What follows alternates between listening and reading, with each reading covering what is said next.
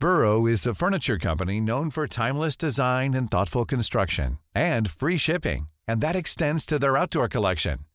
Their outdoor furniture is built to withstand the elements, featuring rust-proof stainless steel hardware, weather-ready teak, and quick-dry foam cushions. For Memorial Day, get 15% off your Burrow purchase at burrow.com/ACAST, and up to 25% off outdoor. That's up to 25% off outdoor furniture at burrow.com/ACAST. When we're talking about something like the cannabis referendum, a lot of people are like, do you like or support cannabis? That's not the question. I'm sorry, The reality is I can't invent cannabis. Like, that cat is out the bag. Welcome to The Shit Show.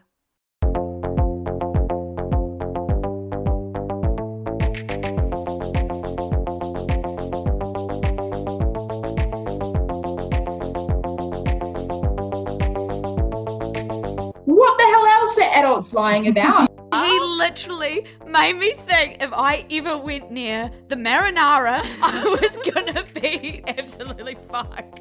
Who's all G with anybody going to jail for doing something that pretty much everybody has done? It's the answer to everything. I mean, totally. It's Sexism, legalize cannabis. We sort it all out. Welcome to the latest episode of... What's our show called? Is this really how we're going to start? I think so. Okay, let's go with it. We're The Shit Show. We are The Shit Show. And today we have a really exciting episode for you guys. Yeah, we are chatting with Chlöe Swarbrick. Okay, boomer. And for those who don't know who Chlöe is... She is a New Zealand Green Party member who was first elected for Parliament in 2017. She is the Green Party spokesperson for the drug law reform that we are talking about today, as well as mental health and a bunch of other things. She was also elected at the age of 23, which is pretty fucking cool. So, young people, if you're out there wanting to make your voice heard, you can. So today with Chlöe, we sat down to talk about the Cannabis Legalisation and Control referendum, which is happening this year. So when you're going to vote in the general election, there is going to be two referendums, and one of them is going to be the Cannabis Legalisation referendum. Basically, the proposed bill sets out a way that the government can control and regulate cannabis. Because the reality is, it's here, it's being used, we need to regulate it.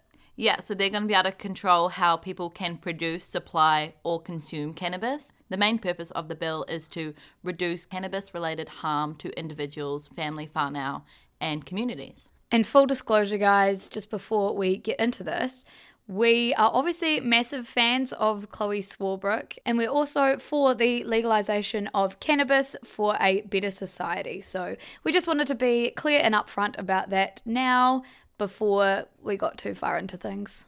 So just a few of the specifics of the bill. You can actually go and read all about this at referendums.govt.nz and choose the cannabis referendum to read about. But basically it means a person aged 20 or over would be able to buy up to 14 grams of dried cannabis. It would only be able to be sold at licensed premises. It couldn't just be sold at the dairy or the bottle store. It would have to have information on it, so you're knowing exactly what you're getting and how much you're getting. You could grow it yourself. There's a lot of regulation about this. You could grow up to 2 plants with a maximum of 4 plants per household. And yeah, there's a lot of rules and regulations out there. But we wanted to sit down with Chlöe and talk about all the arguments for and against the bill. Yeah, Chlöe is very strongly yes, and she has been arguing the side. So we really wanted to hash it out, find any holes that we saw in the bill, and pick her brains to see if she could just fill in the gaps. So we went through a lot of her interviews and stuff she'd done in the past. We saw a lot of the arguments against the bill. And yeah, we did a bit of devil's advocate. We also went into a lot of great other shit with Chlöe. She is a phenomenal human being and has a lot of insight for us all. So before we waste any more time talking about her, let's actually get into our interview with Chlöe. Here she is. All right, everybody. So we are sitting down via Zoom, of course, with the one and only Chlöe Swarbrick. Now, Chlöe is one really bloody busy lady, so we're so thankful to have you on the podcast. Chlöe, how the hell are you? Oh, mate, complete blunt honesty, but exhausted. But we're on the horse and we're galloping. I think it's 6 or 7 weeks out from the election. Oh my God! Slowly but surely, crawling by one's fingernails to the deadline. No, but in all seriousness, there's like a week and a half left of Parliament. So as soon as we get through that, then I get to be home in Auckland, campaigning with the community I love and not putting up with a bunch of cranky big babies. Yeah, and we will be getting to that in this interview. There will be questions there. So the countdown is on. You are the Green Party drug reform spokesperson, yet you've openly talked about not liking drugs yourself. Can you tell us what has made you so passionate about this bill then? Yeah, so I guess the kind of chronology around it all, and I guess my own personal attitudes around drugs, there's a few kind of things to unpack there. The first is that I have been really open in my past about propensity towards alcohol abuse.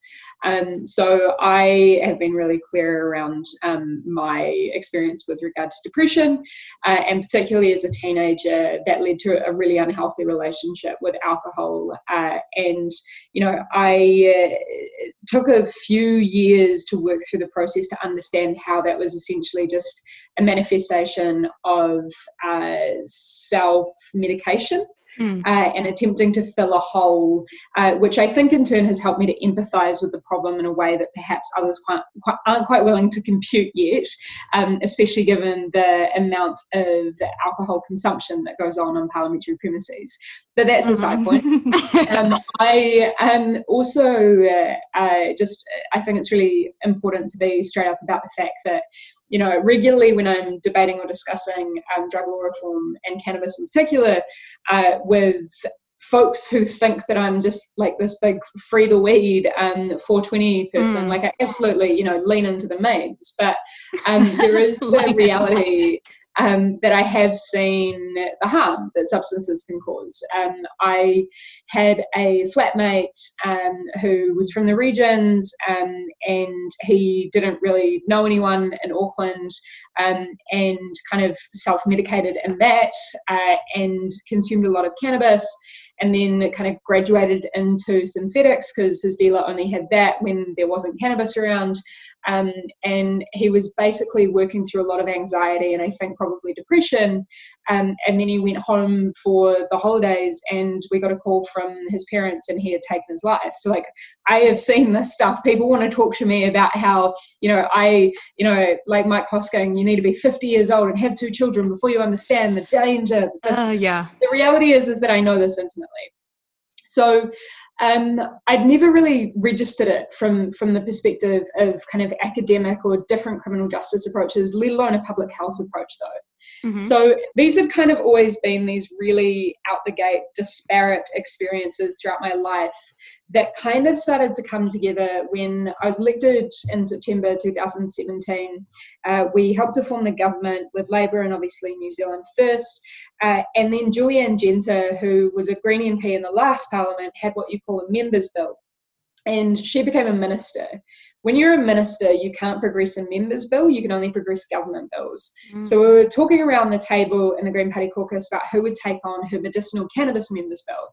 I was like, screw it, I don't know what I'm doing. Like, I'll totally take that on, and it'll be interesting. But I also still had a lot of these really deeply entrenched ideas about like, the fact that we need to like go hard on particularly the supply and, these really quite problematic views on cannabis or weed and other forms of substances. And I kind of just started falling down this rabbit hole because I love researching this stuff, and just started to unpack this massive pile of effectively misinformation that we've all been brought up with about, or that fundamentally actually conflates 2 issues.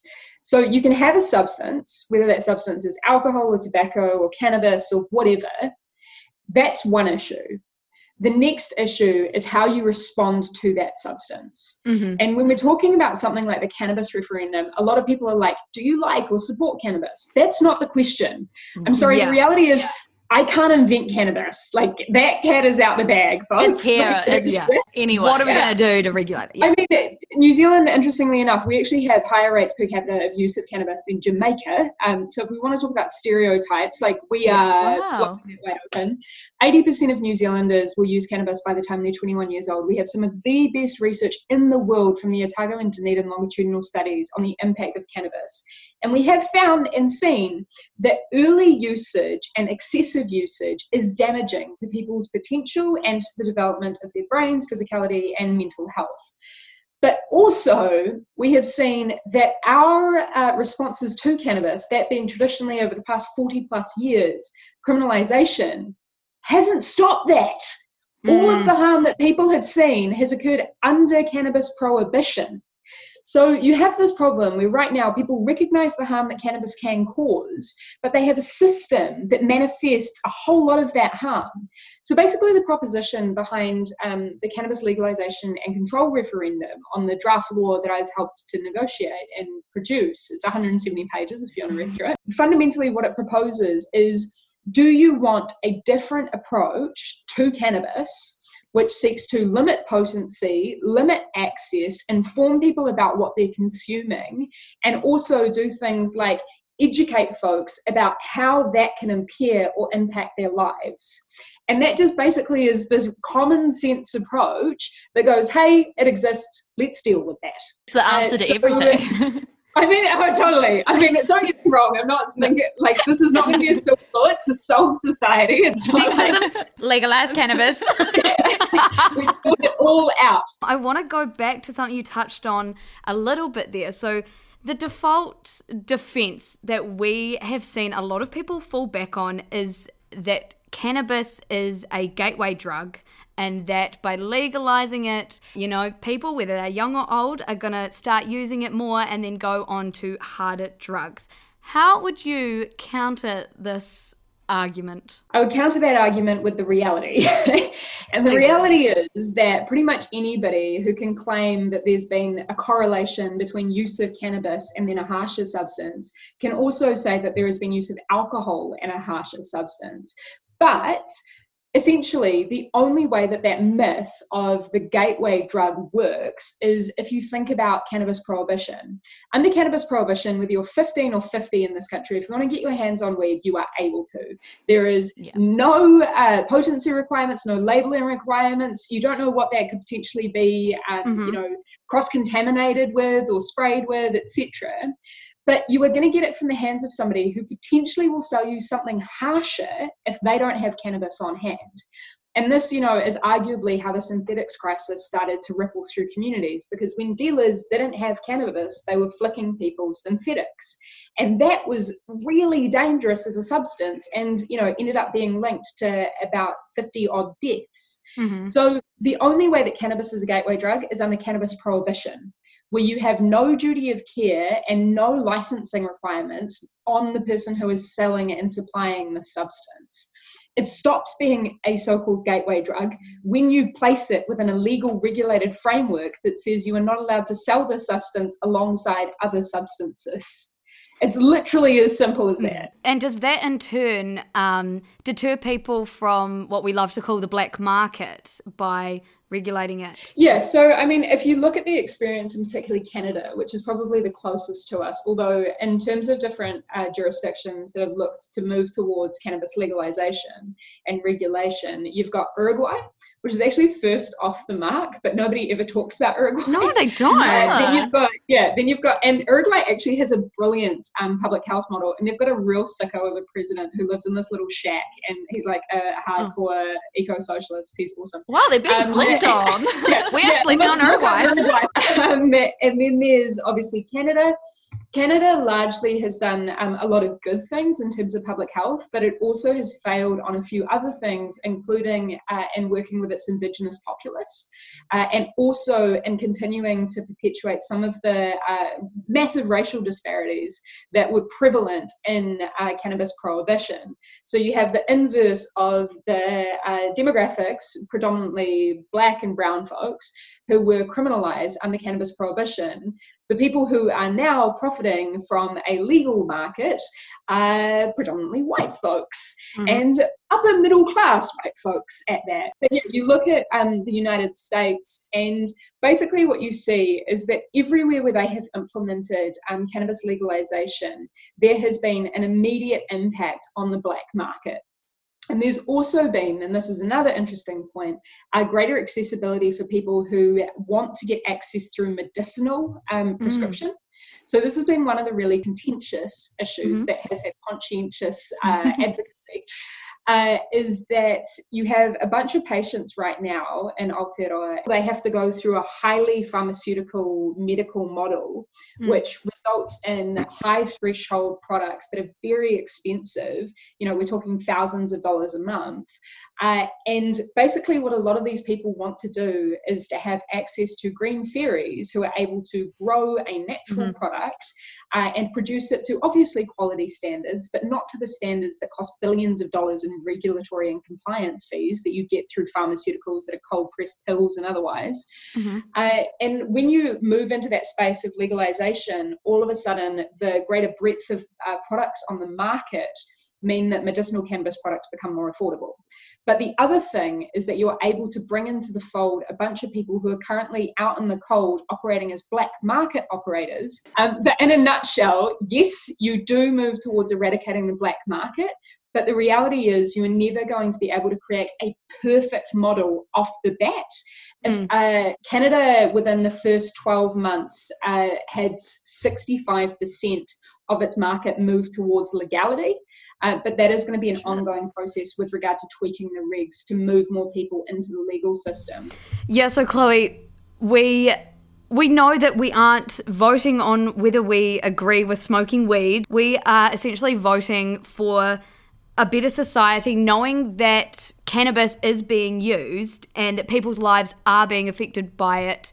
Namely, young Māori are being affected by the use of cannabis, and we want to know how we can convince people that their vote is about more than just being able to legally smoke a joint. Yeah, good question. So a really good place to start is, and this is what I always get in trouble with our comms team in Parliament, is I'm like, look at the evidence. And they're like, that's not how you change people's minds. I mean, the evidence is one thing, and there's some really fantastic data gathering that's happened under Juliet Gerard, who's the Prime Minister Chief Science Advisor. So if you go to pncsa.org.nz/cannabis. It's fantastic. It doesn't tell you how to vote, but it does tell you the problems with regard to the use of cannabis, and it also says explicitly that prohibition hasn't stopped people using cannabis. It has perhaps only made it worse in terms of driving people into the black market, but also creating disproportionate penalisation and criminalisation of particularly young Māori men. So, I mean, you have to unpack masses of amounts of things if you're really to look at the impact on particularly Māori communities, because, you know, how long do we have to unpack colonisation? But on top of that, and land loss and the intergenerational trauma and the intergenerational poverty that comes off the back of particularly that land loss and the culture loss, and also the beatings that occurred at schools and otherwise for speaking to Reo Māori, and now this real resurgence of trying to claim that back, and then coming up against people like Hobson's Pledge and all of the full stuff that's currently happening. But the reality is that if we do move towards legalisation of cannabis, based on the Prime Minister Chief Science Advisor's report, you will have 1,300 Māori less convicted per year. 1,300 Māori. And I really want to drill into the difference between convictions and jail sentences, because, I've debated people like Paula Bennett before who've been like, only several people actually go to jail. First thing, who's all G with anybody going to jail for doing something that pretty much everybody has done? That is mega hypocritical and problematic. And she has admitted to doing it before. Politicians have. And that's the thing that actually makes me the most angry, is right now you have a majority of hypocrites sitting in Parliament looking after a law, refusing to change it themselves, that criminalises and penalises and ruins the future of people for doing exactly the same thing that they did. You just can't say hypocrite in Parliament because it's against speakers' rules. Oh my God. So fun fact, I'd guys. suck in Parliament. I would suck. Hypocrite. You fucking hypocrite. Haven't been kicked out yet. You're also not allowed to wear anything except for business attire, but I've been breaking the rules by wearing sneakers. Good on you. There's like, convictions are one thing and going to prison's another. So a handful of people go to prison, but 1,300 convictions. Convictions go on your record, which in turn are massive impediments to your ability to travel, to your ability to get employment, and to your ability to get an education. To the point around how we better improve outcomes for Māori, one of the really key things that I'm super proud of in this cannabis legalisation and control draft legislation as put forward is two things. The first is that people who have former convictions are not going to be barred from entering the legal industry. But then there's also explicitly in the law the requirement that Tiriti o Waitangi is a foundation part of considering who will get licenses, which is an inbuilt way of recognising that kind of partnership and moving forward, particularly also in public health. So those are some really awesome kind of key features around recognising disproportionate historical harm, but also enabling economic justice. It would be crazy for anyone to hear what you just said and think, but I still don't want to vote yes, like... If anyone wants to know what systemic racism can look like or systemic issues, because we always get questions from our followers in our community about, but what does this actually look like? Rewind and listen to what Chlöe was saying about less access to education or further jobs or travelling, and you'll be enlightened. That's what I was thinking the whole time you were saying that, Chlöe, so thank you. Basically, inequities are feedback loops, right? So if you have access to things that you don't necessarily know you have access to that others don't, but for example, a stable family, a stable household, and you are not moving around all the time because your parents own that house, so you're not transient, you have this feedback loop of going, okay, cool, I'm safe, I'm secure, I'm stable, I can therefore take risks. Whereas if you are in a feedback loop of insecurity and instability and a lack of support, that in turn continues to compound, and any risk you take can completely take you off the course of any form of stability. And it's therefore a way more high risk way to operate and live. And therefore it's a false equivalence to say everybody has the same opportunity. And that is why you cannot pick your members of parliament based on merit. We've been having lots of conversations about this. I wish we could, but in order to do that... We're not at that place in society. No. Well, you've chatted a bit about mental health at the start, and mental health is something that we really, talking about mental health is something that we really champion and our audience really champions. And I mean, how you're the freaking spokesperson for mental health of the Green Party. What would you say to concerned parents or anyone who is worried about the long-term negative effect cannabis can have on the mental health of a young person?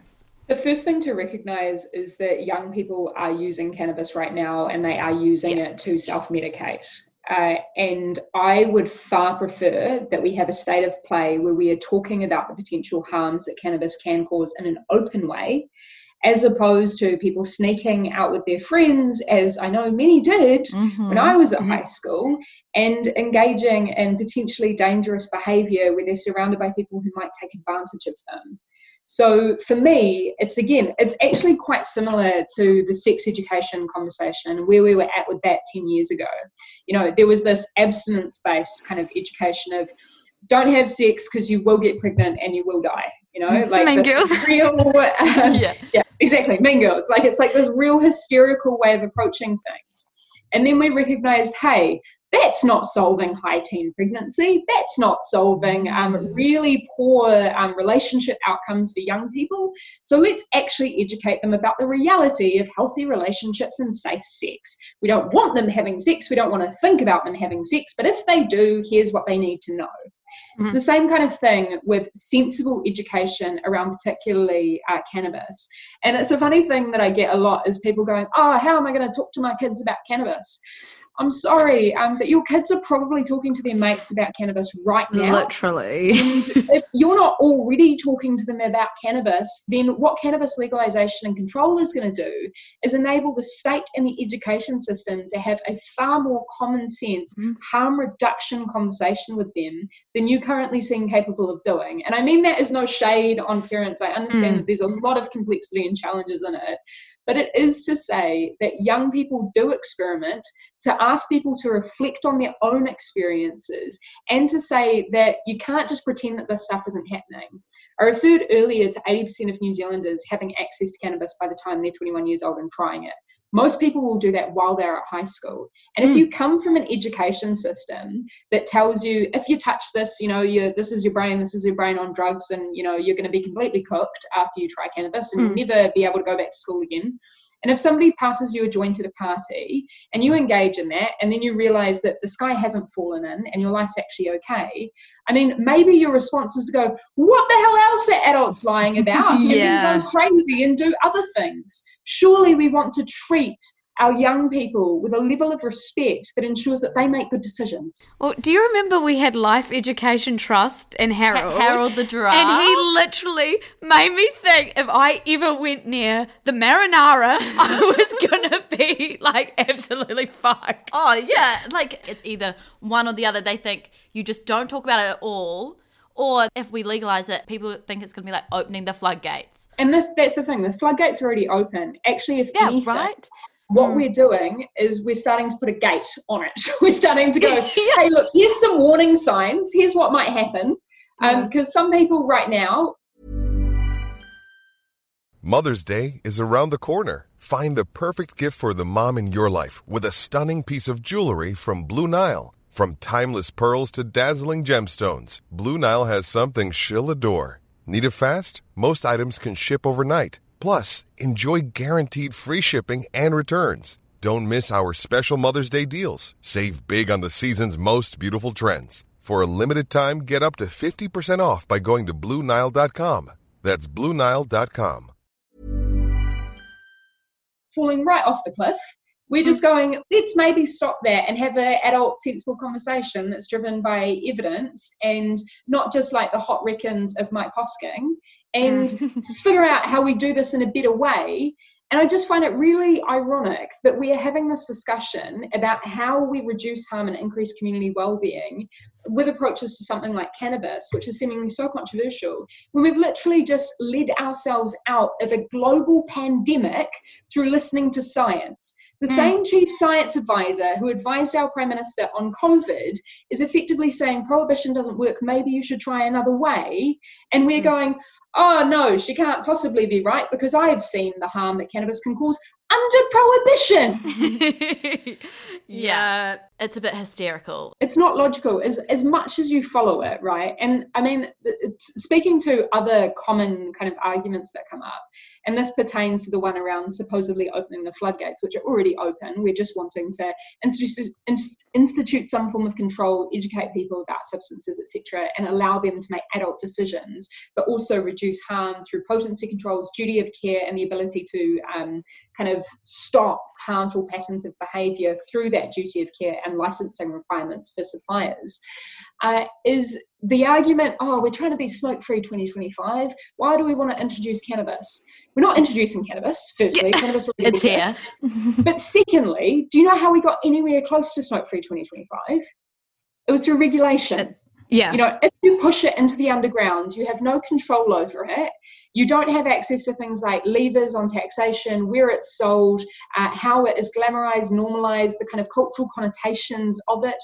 arguably the reason that cannabis, if you compare the two kind of substances, cannabis and tobacco, in terms of our cultural associations to them, and how like smoking is not a very cool thing, although, you know, I'm currently actually exploring how we better regulate vaping, because I think that is a low-key a bit of a problem. But then you think about the associations with regard to cannabis, and, you know, you've got Snoop Dogg, you've got all of the kind of underground rap, hip-hop culture glamorizing and normalizing it. You only manage to get a sense of control over that and make it boring if you bring it into a legal framework and provide people with common sense advertising about the potential harms that it can cause. Otherwise, they're operating outside of the system and they get to create their own form of culture from it.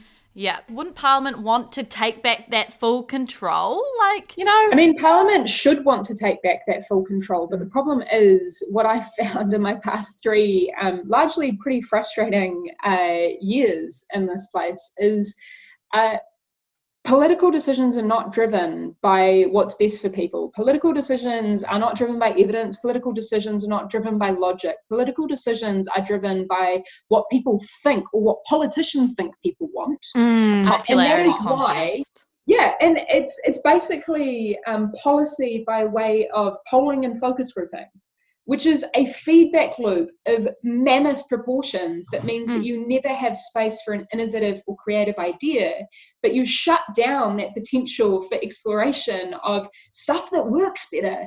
Like, I remember having this debate with a minister who will remain unnamed about how we actually better approach particularly the synthetics crisis. And the proposal was, at that point, we just increase penalties. And I was like, you know that's not going to work. Like, you literally have all of your officials here right now telling you that's not going to work. And this minister was like, we just have to do something. I was like, you have to do what works. That is what your mandate is from the public. And I just, at that point in time, came to realize that in a broad brushstroke, and this is obviously like very broad brushstroke, there's a lot of different nuances in this, but basically there's a binary, and on a day-to-day, in the role of a politician, you either choose your career or you choose change. And when you prioritize either one of those two things, you lose your potential at some of the other. And the big problem with that, with the amount of politicians who prioritize their career, manage to do it on the rationalization that if they stay there, then they can incrementally progress change on something. That is one of my most loathed arguments, primarily because it's deeply selfish, but also because it shoots change in the foot and it has you think that you are the most important thing for change as opposed to the values and the scope of it. And it is deeply individualistic. And part of many of the problems which have resulted as like per that deeply individualistic way of thinking, the tip of the iceberg on that is our mental health problems in this country. Yeah. We have been having that conversation so much lately about these career politicians who literally come out of uni just wanting to be a politician, just wanting kind of that power and they have. For politicians, rather than seeing something they want changed or, you know, being unhappy with the politicians you were seeing, and so wanting to go out there when you're really young and, you know, get in amongst it. I don't know who did that, but be out the game. Like it's so like, again, just a random thing, but so there's this crew who followed me to do this doco over about 6 months, and they like chopped up a bunch of these things, so it's quite vignette-y, but it basically, I am terrified of it coming out mid next month, because like there is stuff in it where I'm just like, basically fuck it, like this is screwed. This whole thing is screwed, and unless people decide to take back power, democracy doesn't work. And actually the perversity is that when people, particularly younger people or minorities, look at the way that politics works and goes, that's all crap, it's not for me, and then you don't engage, is that you end up giving a hall pass to that bad behaviour to continue, because there is no accountability. I was listening to Barack and Michelle's podcast today, and Barack Obama was like, the issue is, and what I'm scared of, is that young people are only hearing about the government when it's doing things that they're not happy with, so then they think like, well, fuck the system and fuck the government, but it's like, change the system, change the government. Like that is how you actually can. And also, like, to be perfectly honest with you, in a country as tiny as ours, like we have a population the size of Melbourne, 2 degrees of separation, we are tiny. And I have seen it personally, like traveling around the country and being able to have these face-to-face interactions with people who think that they're vehemently opposed to you and slowly bring them around on issues. Drug law reform is one of the more controversial ones, but it's even on economic thinking through to the tertiary education system or on the environmental issues. All of these things, there's actually a shared value set and basis. And this perhaps brings me back to what you guys initially asked me about, which is how do you have these conversations with people who aren't necessarily thinking about it from an evidentiary or rational basis, or they're thinking about themselves. And the best way to do that is to help them recognize that actually you both want the same things. Their way of achieving it just doesn't work. So if you talk to people who are upholding stuff like prohibition, their usual arguments will be, I just want to protect kids. I just want to protect kids. I've seen the harm that cannabis can cause. Well, you know what, mate? Me too. I've seen the harm that cannabis can cause, and I deeply want to protect our children. How's your approach working? Because as far as I'm concerned, all of the problems that you're talking about have occurred under the prohibitionist status quo that you are seeking to enforce and perpetuate. I mean, people, where's the lie? God, please never lose your spark. This is why we need people like this. How long it'll be in politics. We need more people standing the hell up. Yes. I know. If you're sick of it, you don't have to do it forever. Like, I have, everyone is like, I said dumb stuff on Facebook once. So did I. So did everybody. But the thing is that we need more human beings who have life experience, who are just people who believe in stuff, throwing themselves forward. Everybody just bull rush at Parliament. They can't stop us all. You should care about political party. We just get all the young people. It's not a bad idea. So you mentioned it before, former National Party drug reform spokesperson Paula Bennett are often put head to head on this debate. Paula often refers to the potential dangers of drug driving as an argument if cannabis is legalized. Can you speak more to how roadside testing will be implemented and how we can make sure our roads will still be safe? Really important question. And the most important thing to recognize about this is that this is happening right now. So regardless of whether cannabis actually ends up becoming legalized, we have a problem with drugged and drunk driving on our roads now. So we need to actually implement better standards and better approaches regardless of whether we end up with a legal market or not. But also, if you look at the evidence internationally, there's been no increase in drug driving unless you look at one defunct study. I forgot the name of it, but you're talking to a debate around Paula. She quoted that defunct study in the first debate we ever had. The other thing to note is just today, actually, Julianne Genter, who's Associate Minister of Transport, and Stuart Nash, who's Minister of Police, both released the start of the regulations for drug driving. So this is going to pick up on people who are driving under the influence of pharmaceuticals that can impair their driving. It can pick up on meth. It can pick up on cocaine. Those are the top three in terms of association to driving crashes and otherwise. But it also can pick up on things like THC and a few other chemicals that can appear in people's systems. The other thing which is different or important to recognize the difference between is impairment and something registering in somebody's system. So this is the case whether you're talking about workplace testing or about somebody driving under the influence, is that you can have cannabis register in your system up to a month after you have consumed it. Obviously, that's not the same with something like alcohol. So if you had drunk 3 weeks earlier and then you were driving and that registered in your system, we would find it almighty problematic that you then perhaps got a massive fine or went to jail even though you weren't impaired. So the big distinction, and where a lot of the work has been going on, is distinguishing between the issues of impairment, i.e. inability to drive or reduced capacity or ability to drive and putting others at risk, versus it registering in somebody's system. So the technology, we are confident, has been developed to the point where we can get that form of testing. And when it is potentially able to deliver false positives, that there is the ability to do follow-up testing. And on top of that, when you have a legal regulated market, you have a massive opportunity to actually educate people about the potential impairment with regard to driving. Right now, a lot of people who may be under the influence while driving are already engaging in an illegal thing, have no idea how long it is going to impact them for, and therefore just simply don't know and maybe engaged in really bad behavior based on what they think is good faith way of behaving. So if you are able to put labeling, for example, on a cannabis product that says, do not drive or operate heavy machinery within 12 to 24 hours after using this product, hey presto, people actually can make that decision and on an informed basis and not engage in that behavior. Right now it's guesswork, and we also know that between 250,000 to 500,000 people are using cannabis on more than an annual basis in this country.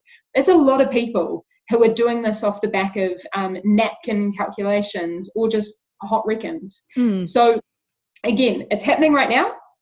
We're implementing the system regardless of whether cannabis legalization passes or not.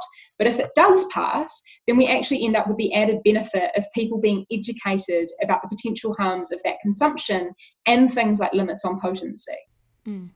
Exactly. I don't know if this is a stupid question or not. How do you actually test for it? Like if we were stopped at a cop stop? It's saliva testing. So slightly different to obviously the breathalyzer that you might be used to. But this is the other thing, which is actually, politics is really gross and it gets really into you. And I think that's why... That's because you care.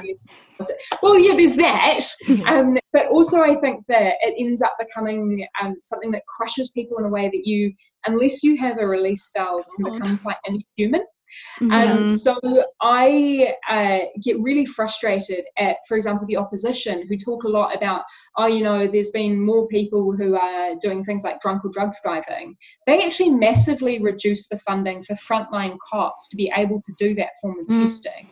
And we know, based on evidence, that the major reason people won't drive under the influence, alongside culture, and culture is the biggest driver of it, so that's like your Students Against Drunk Driving and all of those kinds of programs, is fear of being caught. If you know that there are no cop stops, you are more likely to take that risk if you were already going to take it. So we've also massively invested in those frontline stops. Good shit. Yeah. Wow. How do you, because you were often on TV with Paula Bennett or other MPs that take an opposite stance to you, when the cameras are off, I don't know if I can say that they are wrong. If they're purposely kind of giving misinformation to the public to try and persuade them, how do you guys have a laugh? Do you find that hard? Does it take a toll on you? And are you able to just converse with them in a normal way? It's massively tolling. I think it really depends who you're talking about.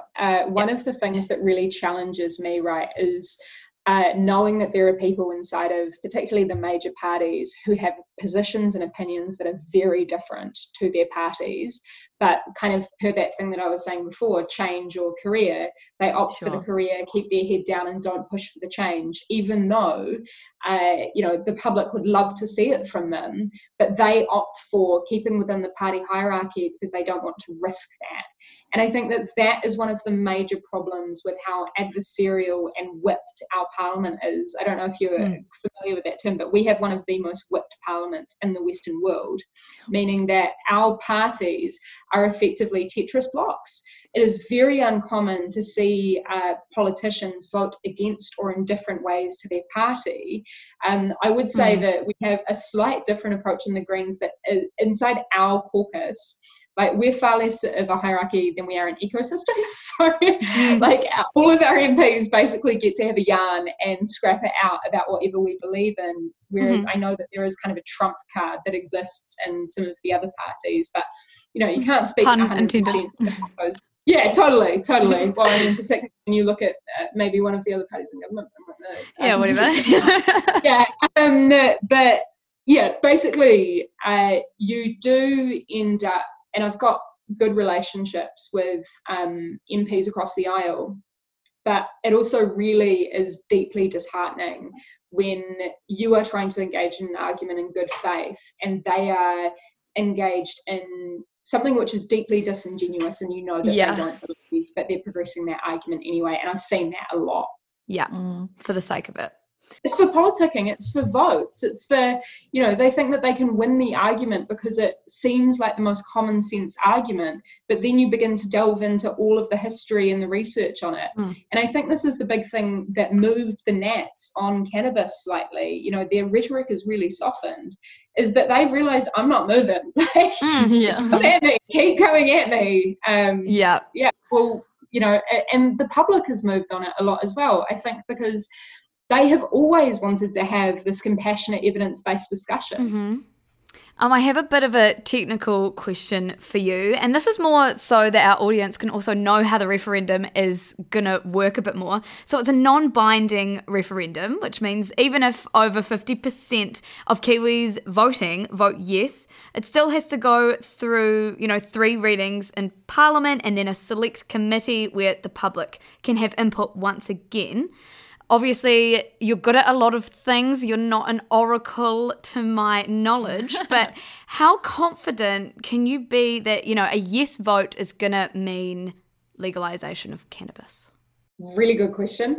So I apologize. I'm a massive constitutional nerd, and it's one of the things that I really love talking about. So don't apologize. There is technically no such thing as binding in this country. So there is only self-executing. So because of parliamentary supremacy or parliamentary sovereignty, one parliament cannot bind another. It can only essentially infer or set in motion changes.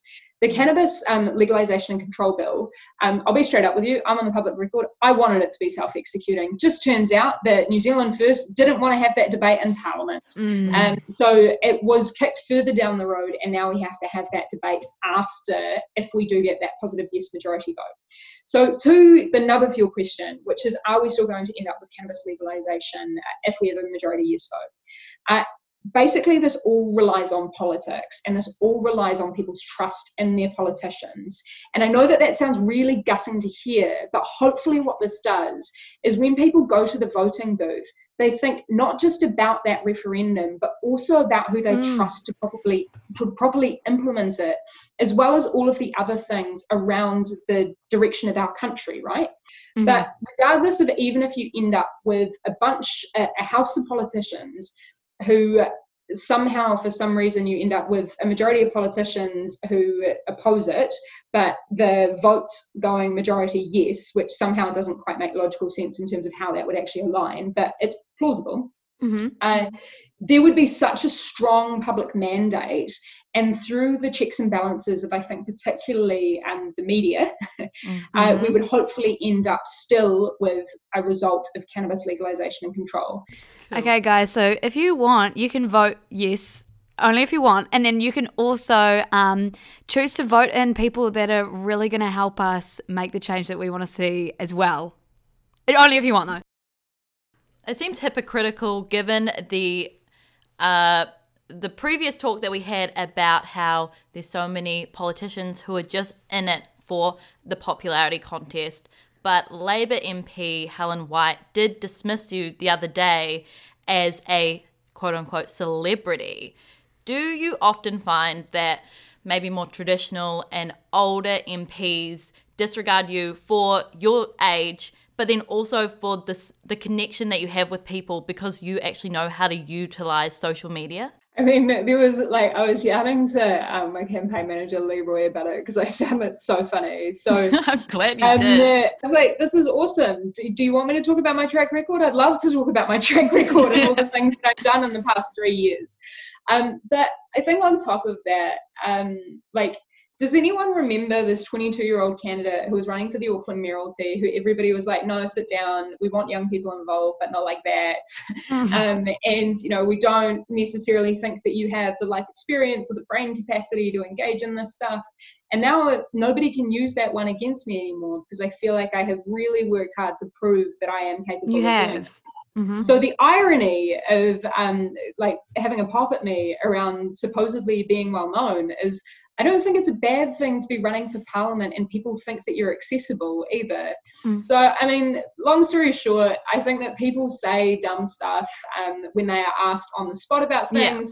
It's a bit gutting, but anyway, you know, I just hope that we get to have those debates, because I think that that is where people are going to be able to make a straightforward decision on who they want to represent them. And anyway, I'm running the strongest campaign that Auckland Central has seen in a real long time, and we've got such a mean community around it. It's so good. And so that's the stuff that makes me happy. Maybe she just had nothing else even slightly negative to say about you. There was this funny thing my dad sent me. My dad emails me articles that he thinks are interesting about me. Bless them. But he sent me this email about the likes and the angry reacts, and he was really proud of me. He's like, we just get the young people on Facebook, just tell them to vote on Facebook and they'll vote. And I'm like, it's a little bit more complicated than that, but thank you, Dad. Oh, Chlöe, our last question is, can you leave us with an elevator pitch about why people should vote and why they should vote yes to this cannabis bill? Why you should vote is, in a nutshell, because your landlord does. Because people who don't think that refugees or migrants should have human rights do. Because people who want to suppress wages do. Because all of these people who are invested in maintenance of the status quo, in oil extraction, in coal being perpetuated, all of those people are voting. And they have a disproportionate influence right now on the way that our politics works. And if you look at politics and think that that is a really sorry state of affairs, then you need to recognize that the power of the people is stronger than the people in power. And they are only there because you voted for them or you neglected to vote for an alternative. So vote for something that you believe in. Go to the polling booth and don't let anybody tell you how to use that. The reason that you should vote yes in the cannabis referendum is because you recognize that a substance is one thing, but our response to it can either aggravate or mitigate that harm. And when we're talking about something like cannabis, we're talking about a substance that we know most of us have used and people who we know in our lives have used. If you've seen the harm that cannabis can cause, then you need to know that that has occurred under the criminal prohibitionist status quo. And we have an opportunity to do better. If you've never had an interaction with the criminal justice system, then you probably still have the same views that you did when you were 3 years old and learning about the world, and your parents were going, you know, you were going, what's that? And they were going, that's a chair, that's a table, that's prison. What's a prison? Oh, that's where bad people go. The criminal justice system is a bit more complicated than that. And when you interact with things like the criminal justice system with regard to cannabis, you need to realize that there are people in this country right now who are getting convictions for something that you do or you have done.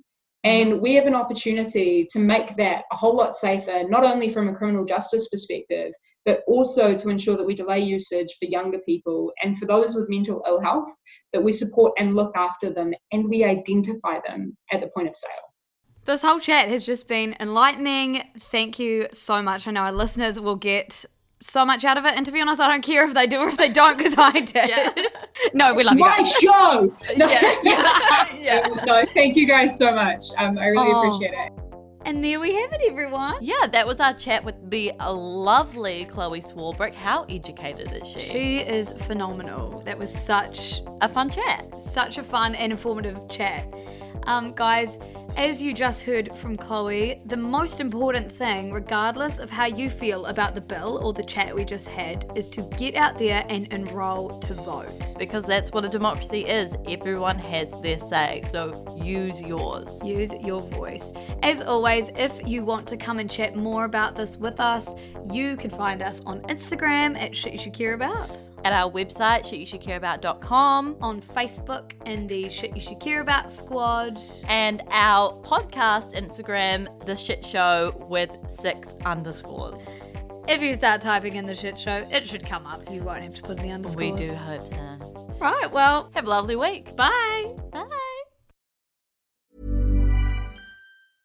Hey, it's Paige DeSorbo from Giggly Squad. High quality fashion without the price tag. Say hello to Quince. I'm snagging high-end essentials like cozy cashmere sweaters, sleek leather jackets, fine jewelry, and so much more. With Quince being 50 to 80% less than similar brands. And they partner with factories that prioritize safe, ethical, and responsible manufacturing. I love that. Luxury quality within reach. Go to quince.com/style to get free shipping and 365-day returns on your next order. Quince.com/style.